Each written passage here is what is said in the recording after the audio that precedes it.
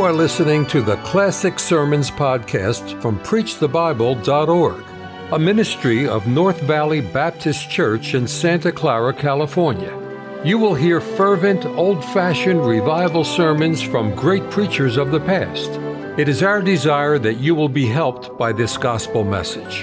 The book of Jeremiah, chapter 5, and there's not a good place to break into this chapter, and let's just begin reading at verse 1, and we'll read a considerable amount of this scripture today.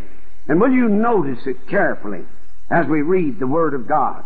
Run ye to and fro through the streets of Jerusalem, and see now and know and seek in the broad places thereof. If you can find a man, if there be any that executeth judgment, that seeketh the truth, and I will pardon it. And though they say the Lord liveth, surely they swear falsely. O Lord, are not thine eyes upon the truth? Thou hast stricken them, but they've not grieved. Thou hast consumed them, but they refused to receive correction. They made their faces harder than a rock. They refused to return. Therefore I said, surely these are poor, they are foolish, for they know not the way of the Lord, nor the judgment of their God. I will get me unto the great men, and I will speak unto them, for they've known the way of the Lord, and the judgment of their God. But these have altogether broken the yoke. Wherefore a lion out of the forest shall slay them, and a wolf of the evening shall spoil them. A leopard shall watch over their cities. Every one that goeth out thence shall be torn in pieces, because their transgressions are many, and their backslidings are increased. How shall I pardon you for this? Thy children have forsaken me, and sworn by them that are no gods. When I had fed them to the full, they then committed adultery, and assembled themselves by troops in the harlots' houses. They were as fed horses in the morning. Every one neighed after his neighbor's wife. Shall I not visit for these things, saith the Lord? And shall not my soul be avenged on such a nation as this? Go ye upon her walls, and destroy, but make not a full end. Take away her battlements, for they are not the Lord's, for the house of Israel and the house of Judah have dealt very treacherously against me, saith the Lord. They belied the Lord, and said, this is not he. Neither shall evil come upon us, neither shall we see sword nor famine. And the prophets shall become wind, and the word is not in them. Thus it shall be done unto them. Wherefore thus saith the Lord God of hosts, because you speak this word, behold, I will make my words in thy mouth fire, and this people wood, and it shall devour them. Lo, I will bring a nation upon you from far, O house of Israel, saith the Lord. It is a mighty nation, it is an ancient nation, a nation whose language thou knowest not, neither understandest what they say. Their quiver is an open sepulchre. They're almighty men, and they shall eat up thine harvest and thy bread, which thy sons and thy daughters should eat. They shall eat up thy flocks and thine herds. They shall eat up thy vines and thy fig trees. Now let's skip down just a little ways into verse 23. Verse 23 of Jeremiah chapter 5. But this people hath a revolting and a rebellious heart. They are revolted and gone. Neither say they in their heart, let us now fear the Lord our God, that giveth rain, both the former and the latter in his season. He reserveth unto us the appointed weeks of the harvest. Your iniquities have turned away these things, and your sins have withholden good things from you. For among my people are wicked men. They lay wait, as he that setteth snares. They set a trap. They catch men. As a cage is full of birds, so are their houses full of deceit. Therefore they are become great and waxen rich. They're waxen fat, they shine, they overpass the deeds of the wicked. They judge not the cause of the fatherless, yet they prosper. And the right of the needy do they not judge. Shall I not visit for these things, saith the Lord? Shall not my soul be avenged on such a nation as this? A wonderful and horrible thing is committed in the land. The prophets prophesy falsely, and the priests bear rule by their means. And my people love to have it so? And what will you do in the end thereof? My searching question at the close of this chapter. And what will you do in the end thereof? And shall we just bow our heads for a word of prayer? Our Father, we thank Thee this morning for the blessed Word of God. How we praise You for the truth, the Word upon which we can depend, and about which we need have no doubt whatsoever. We thank Thee for this sure Word, and we pray that Thou wilt bless it to the hearts of Thy people today. O Lord, wilt Thou not in this hour meet with us in a wonderful way? May hearts be open. May our souls look up to God today, and bless the preaching and the ministry of Thy holy Word. May the Lord Jesus Christ be exalted. And our Father, we pray today, if there's a man or woman in this building who is not saved, that today they will open their heart and believe and receive the Lord Jesus Christ and be saved. Bless this Thy needy preacher. How weak we are without Thine enabling and Thy help. And help us to speak the Word of God truthfully and honestly and sincerely. And for all Thou dost do for us, we shall thank Thee and we shall praise Thee in the wonderful name of Jesus. Amen. I want to speak to you this morning on the subject, sin is a losing game. Sin is a losing game. Our text is found in verse 25. Your iniquities have turned away these things, and your sins have withholden good things from you. Your iniquities have turned away these things, and your sins have withholden good things from you. Now, if you were to read carefully the book of Jeremiah, you'd find that largely this book is a book of sermons. Jeremiah was a preacher. He was a great preacher. Jeremiah was a weeping preacher. No more tender heart you'll ever read of in the Word of God than that of Jeremiah. On one occasion he said, "Oh, that my head were a fountain of waters, that I might weep over the hurt of the daughter of my people." Jeremiah was a preacher, but not only a preacher, but he was a preacher who cared, and a preacher who was concerned. And to him God spoke these words, and he preached this sermon. But Jeremiah was an outspoken preacher. Jeremiah told it as it was. I don't believe there's any other kind of preaching that's worth listening to, except preaching that's based upon the Word of God and tells the truth and tells it honestly and tells it sincerely. Now here, Jeremiah is dealing with sin. This is a chapter on the sins of the Lord's people. These are not the heathen nations. These are not the outside people. This is a chapter that deals with the sins of the Lord's people.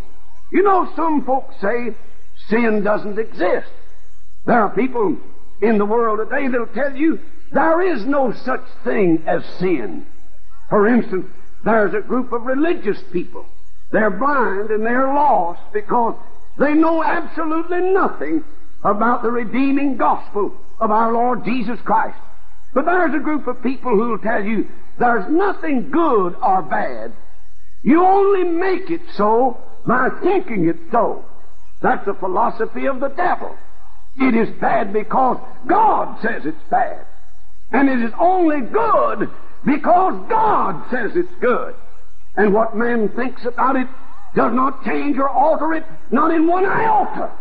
And some people say there is no such thing as sin. Others say, well, there is sin, but people can't help it.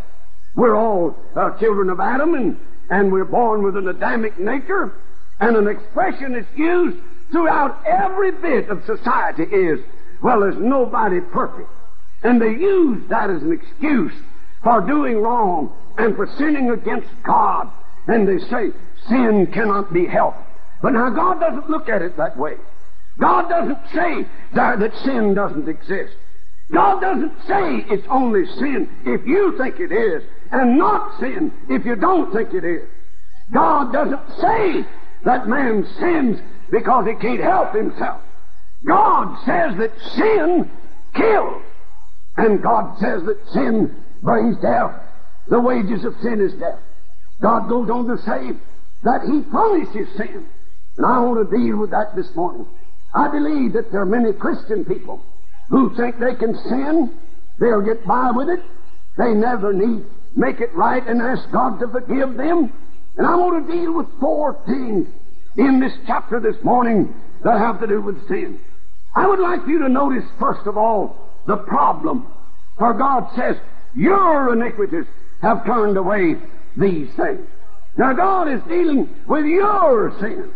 You know, that's the hardest thing in the world for any of us to do, is to think about our sins. No problem to think about our neighbors. Oh, we can think of that, and God have mercy, even talk of it. But God is interested in dealing with your sin, my sin. God wants this thing to be a personal thing. And God says in Numbers 32 and 23, be sure your sin will find you out. Now you better listen to that this morning.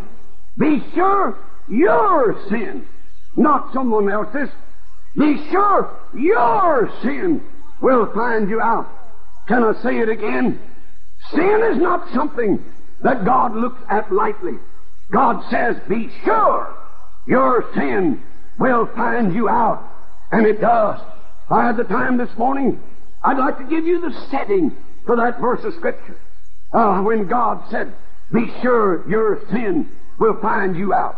And show you how history and the Word of God itself has proven that verse to be true as God spoke it. Be sure your sin will find you out.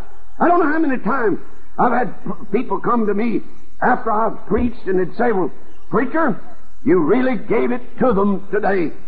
Did you hear it? Gave it to them. Preacher, you really let them have it today. Did you hear it? Let them have it. That's a philosophy of life with a lot of people. But God today wants to speak to you as a Christian about your sin. Be sure your sin will find you out. Find you out in your countenance. It'll find you out in your physical constitution. You know, every sin that crawls across the mind of a human being leaves its indelible mark.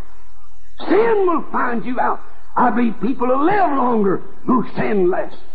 I believe people are healthier who sin less. I believe sin destroys mental faculties and physical constitution. It'll find you out in your countenance and in your physical constitution. It'll find you out in your children. There's no two ways about it. God's Word says He visited the sins of the fathers from the 3rd and the 4th generation. May I speak to you parents today?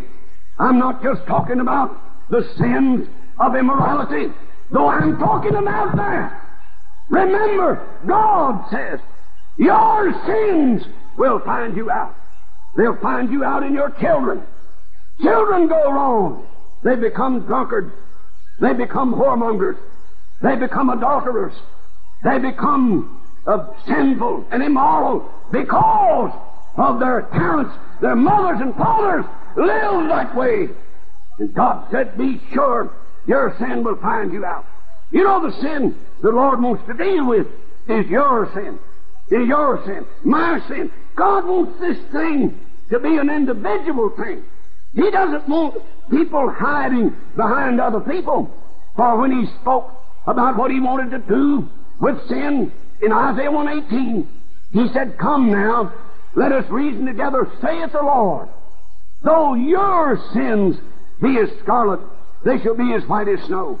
Though they be red like crimson, they shall be as wool. You see, the Lord wants to do something about your sin. You know, the hardest thing in the world is for Christians to face themselves. They face other people's sins. They're conscious of other people's shortcomings. They say one to another, I'm living as good as you are, or I'm living better than you are. But God says, I want to deal with your sins.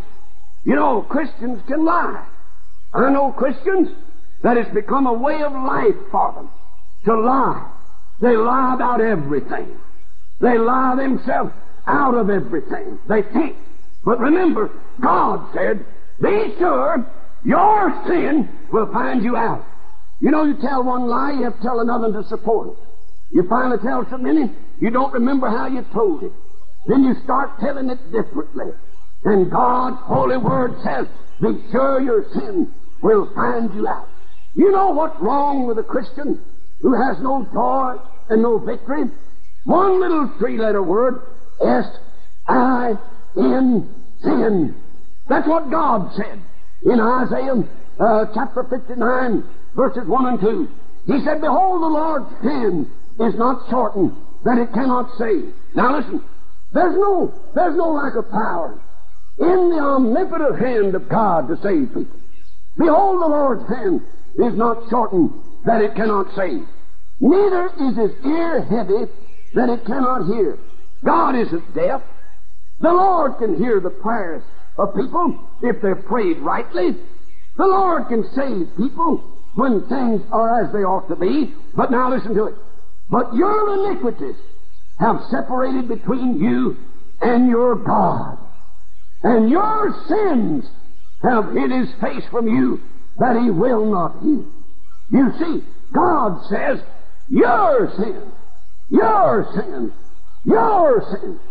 Well, if God could start right in this pulpit today with this preacher and every man and woman in this building this morning, and have every Christian look within introspectively and consider what you need to do about your sin.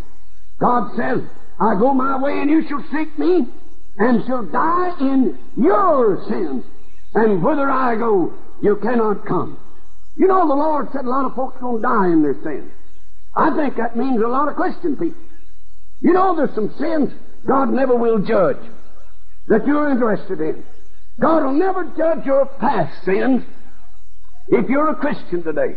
He's already judged them. 2,000 years ago, when the Lord Jesus hung upon the cross, robed in blood and crowned with thorns and covered with spittle and shame, God laid upon him the iniquity of us all. And Jesus Christ paid the death for my sins. And thank God, when one is saved, he never has to be judged for his past sins. There are some other sins you don't need to be judged for. If you will do what God says in 1 John 1:9, we confess our sins. He is faithful and just to forgive us our sins and to cleanse us from all unrighteousness.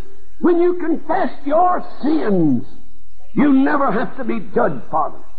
Paul wrote to the church at Corinth and he said, if we judge ourselves, we shall not be judged. That is, if we confess our sins as a Christian to Jesus, he forgives them and you'll not be judged for them. Oh, that Christian who said, why, I can get by with it. Why, it's all right, I don't feel badly about it. But it's what does God say about it?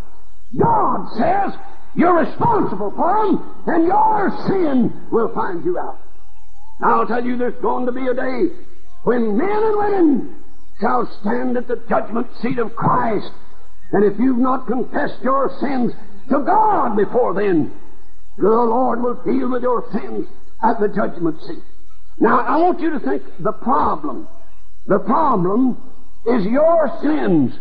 And that's what God says. Your sins have withholden good things from you. Now you say, preacher, people that live in sin have a good time. Oh, I know the Bible speaks of the pleasures of sin for a season. And the good time, the laughter of the world, and the thrill of the world is most transient and temporary. But I want you to know today that God said sin cost a Christian something. The penalty. Good things have been withheld from you. Now, first of all, sin will cost you your joy. You know, we talk a lot about attitudes of people. And we talk about people's frame of mind. And we talk about whether they have a positive or negative approach to life. But you know, for a Christian, there's only one of two alternatives. If you're right with God, you have joy. If there's sin in your life, you lose it. And that is the criterion God goes by. Sin causes one to lose the joy of his salvation. You don't lose your joy of your salvation. You lose the joy of it. Classic illustration is David, who sinned against God with murder and immorality. And one day David in Psalm 51, the great penitential prayer, David prayed, "Restore unto me the joy of thy salvation." David lost his joy. You know, that's what's wrong with a lot of Christians. I'm just convinced this morning, as much as I've ever been convinced of anything in my life, that there are Christian people that are unhappy, they're miserable, and there's only one answer to it. There's unconfessed sin in their life they have not come to Jesus Christ with. Restore unto me the joy of thy salvation. You know, the most unattractive thing in the world to an outsider is a miserable Christian. Why would a person in the world want to be like a Christian who's lost his joy? And sin, the Bible says, your sins have withholden good things from you. You want to be happy? I think that's a basic need of every human life. I think even an unsaved psychologist would tell you that one of the basic needs of human beings is they desire to be happy. But Christian, you'll never be happy until you're right with God. For sin causes a Christian to lose his joy. You lose something else. You lose something that whether it means much to you this morning or not will mean everything in the world to you sometime. I do not believe there's a human being but what comes to great crises in life. And when that time comes, the thing you will want more than anything else in the world will be answered prayer. You'll want God to hear you. I never will forget a young lady stood back there in the back of this auditorium years ago, a young mother and wife. And I came in that door. She walked toward me with the tears streaming down her face. She reached out and she got me by the hand and she said, "Pastor, you know me. You've known me since I was a little girl. You know about my life." And she said, "You know, my little child is yonder in the city hospital. And the doctors say only a miracle will ever save his life." And that young mother and that young woman said to me, "Pastor, what I want today more than I've ever wanted anything in my life is for God to hear my prayers." She said, "I want God to answer me.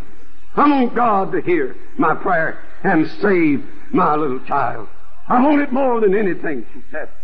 And I talked to her and prayed for her, and thank God the Lord answered prayer. But He didn't until there was a broken heart and a getting right with God. You know, a lot of people say, "Well, I'm not getting my prayers answered." There's only one thing keeps prayer from being answered. Only one. It's not because it isn't the will of God. It's not because you're asking too much or too little. There's only one thing, God says, that keeps prayer from being answered. And that's sin in the life of a Christian. Read it in the Bible, Psalm 66:18. "If I regard iniquity in my heart, the Lord will not hear me. If I regard iniquity in my heart, the Lord will not hear me. Thy sins have withholden good things from thee," the joy of salvation, the ability to get answers to your prayers. It'll cost you something else. It'll cost you the souls of your loved ones. Only God knows how many people are lost on the way to hell today who have a Christian in their family.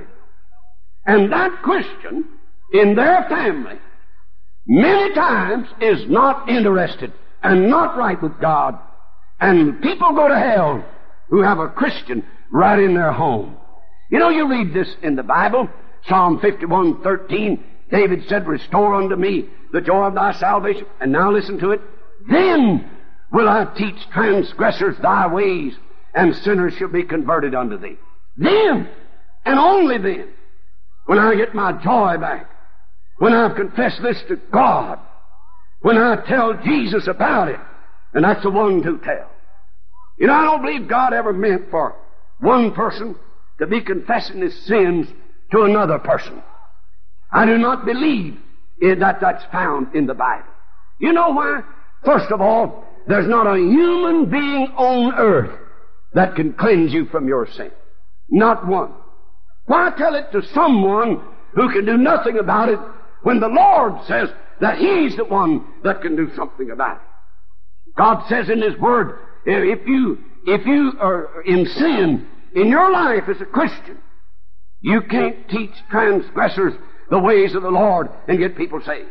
I just believe the Bible teaches that some people do not prosper because they have sin in their life. Jeremiah 3:3 says, therefore the showers have been withholden, and there has been no latter rain.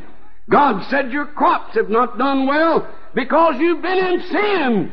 And God said, I'm withholding some things from you.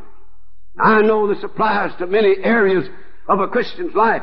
I'll tell you it applies to the area we spoke of a little while ago about giving to the Lord Jesus for the support of the gospel and the sending of it around the world. God said, you're going to lose a good thing. You're going to lose the blessing of prosperity. You know, you can lose your testimony. I'm talking to people this morning. You couldn't lead a soul to Christ this morning. But if someone would hand you a Bible and put your hand in the hand of a sinner, you couldn't lead him to Christ. You know why? Because your testimony is gone. Some of you are like that of Simon Peter. Warmed his hands at the devil's fire and 3 times said, I'm not a Christian. And cursed and swore and lost his testimony. And he never got it back until he got back right with God. Your sins, God said, have withholden good things from you. Now then notice, I have talked to you about the problem and talked to you about the penalty, and I want you to think a little bit about the people. Oh, we Christians, you know, we're great at saying, lay it on these crooked politicians. Talk about all the looseness and thievery and crime that's going on out in the world and in the gutters. No, God said, for among my people are found wicked men. You know, the Lord has given a formula for revival. And there's only one. It's not advertising. It's not getting big crowds. It's not good preaching. There's only one formula for revival. Only one. And that's given in the Word of God in 2 Chronicles 7:14. God said, if my people, which are called by my name, shall humble themselves and pray and seek my face and turn from their wicked ways, then will I hear from heaven and forgive their sin and heal their land. There's no other formula in this world that'll bring revival. You can have the best evangelist in the world, and you'll not have revival. You'll only have revival when God's people do what God said God's people are supposed to do. I think I told you about an experience I had about close to 34 years ago, 33 and a half years ago. We bought the little Castle Inn building. It had a safe in it. Now, I never had a safe in my life. Great big iron safe. Never needed one. Never had anything anybody wanted to steal in all my life. And I didn't have any use for that safe whatsoever. There it was in this little old deserted tavern building where this church began 33 and a half years ago. I tried to open it and I couldn't. It has a little knob there and a lot of numbers and a little indicator at the top where you turn numbers and so forth. And there was a formula, but I didn't know what it was. I'd sit in front of it in a chair and I'd turn to all kinds of combinations. Left and right, turn the handle, nothing happened. You know why? You couldn't open it without a formula. One day I called the realtor and I said, did anyone leave the formula that opens this safe? I wanted to see if there's anything in it. I couldn't open it. He said, yes. Gave me, I believe, 3 numbers. And you start to the left, and you turn to one, and back to the right one, and back to the left another, and he gave me the formula. I sat down in the chair, turned to those 3 numbers, turned the handle, there's a little click, and out came the door about that thick of solid iron and steel. And I opened the safe because I had the formula. And you know, God speaks of the heavens being like brass to a Christian. They're like brass to a Christian. They won't open. They will not open until a Christian comes with a formula for opening the windows of heaven. There's only one. My people which are called by my name shall humble themselves and pray and seek my face and turn from their wicked ways.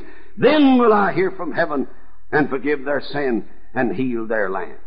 You know, God's always talking about His people. He said, I've seen the affliction of my people. He said to Pharaoh, let my people go. You know, that's what you are. You're the Lord's people. And you're the people God wants to deal with. This message closes with the fourth thing in this chapter, and that is the pardon. The Lord said, run to and fro through the streets of Jerusalem. See now and know and seek in the broad places thereof if you can find a man, if there be any that executeth judgment and seeketh the truth, and I will pardon it. God said, if there's somebody that wants pardon, I'll give it to him. This chapter closes with a tremendous question. What will you do in the end thereof? You know, nobody wants to think about the end. Nobody wants to. They don't want to think about the day you die, the day you meet God, the day you stand at the judgment seat. God says, what will you do in the end thereof? What are you going to do? What will you do in the end thereof? You better have pardon now. That's what God wants. He wants to pardon those who've sinned. I've read of two cases. They're actual cases. I somewhere have in my things the actual names, dates, the political officials involved, the prisons involved, the whole thing. But twice in our history, it is a known fact that pardons have been sent to men in penitentiaries, and they would not accept them. One many years ago in the state of Pennsylvania, there was a pardon sent by the governor of a state to a man, and the man said, I don't want it. I will not accept it. They talked about it in high places. What do you do where there's a man who's in bondage and he doesn't want to be free? And they said, this pardon is only good if it's accepted. And if he does not want it, let him remain in bondage as long as he will. You know, that's true of a Christian. You don't want the shackles broken and sins forgiven and accept the pardon from the Lord. You don't have to. I'll tell you what you do have to do. You have to face the matter in the end thereof. What will you do in the end thereof if you refuse God's pardon now? Shall we pray? Thy sins and thine iniquities have withholden good things from you. Good things. Good things are withheld from people because of sin. May God speak to our hearts today. Every heart in this room, including this preacher. God says, your sins. He talks to me, He talks to you. He excludes no one. No human being can hide from the all-knowing eye of God. Thank you for listening to the Classic Sermons podcast from PreachTheBible.org, a ministry of North Valley Baptist Church in Santa Clara, California. To listen to many more powerful sermons, visit our website, PreachTheBible.org. If you enjoy Christian music and programming, visit knvbc.com for Christian music you can trust.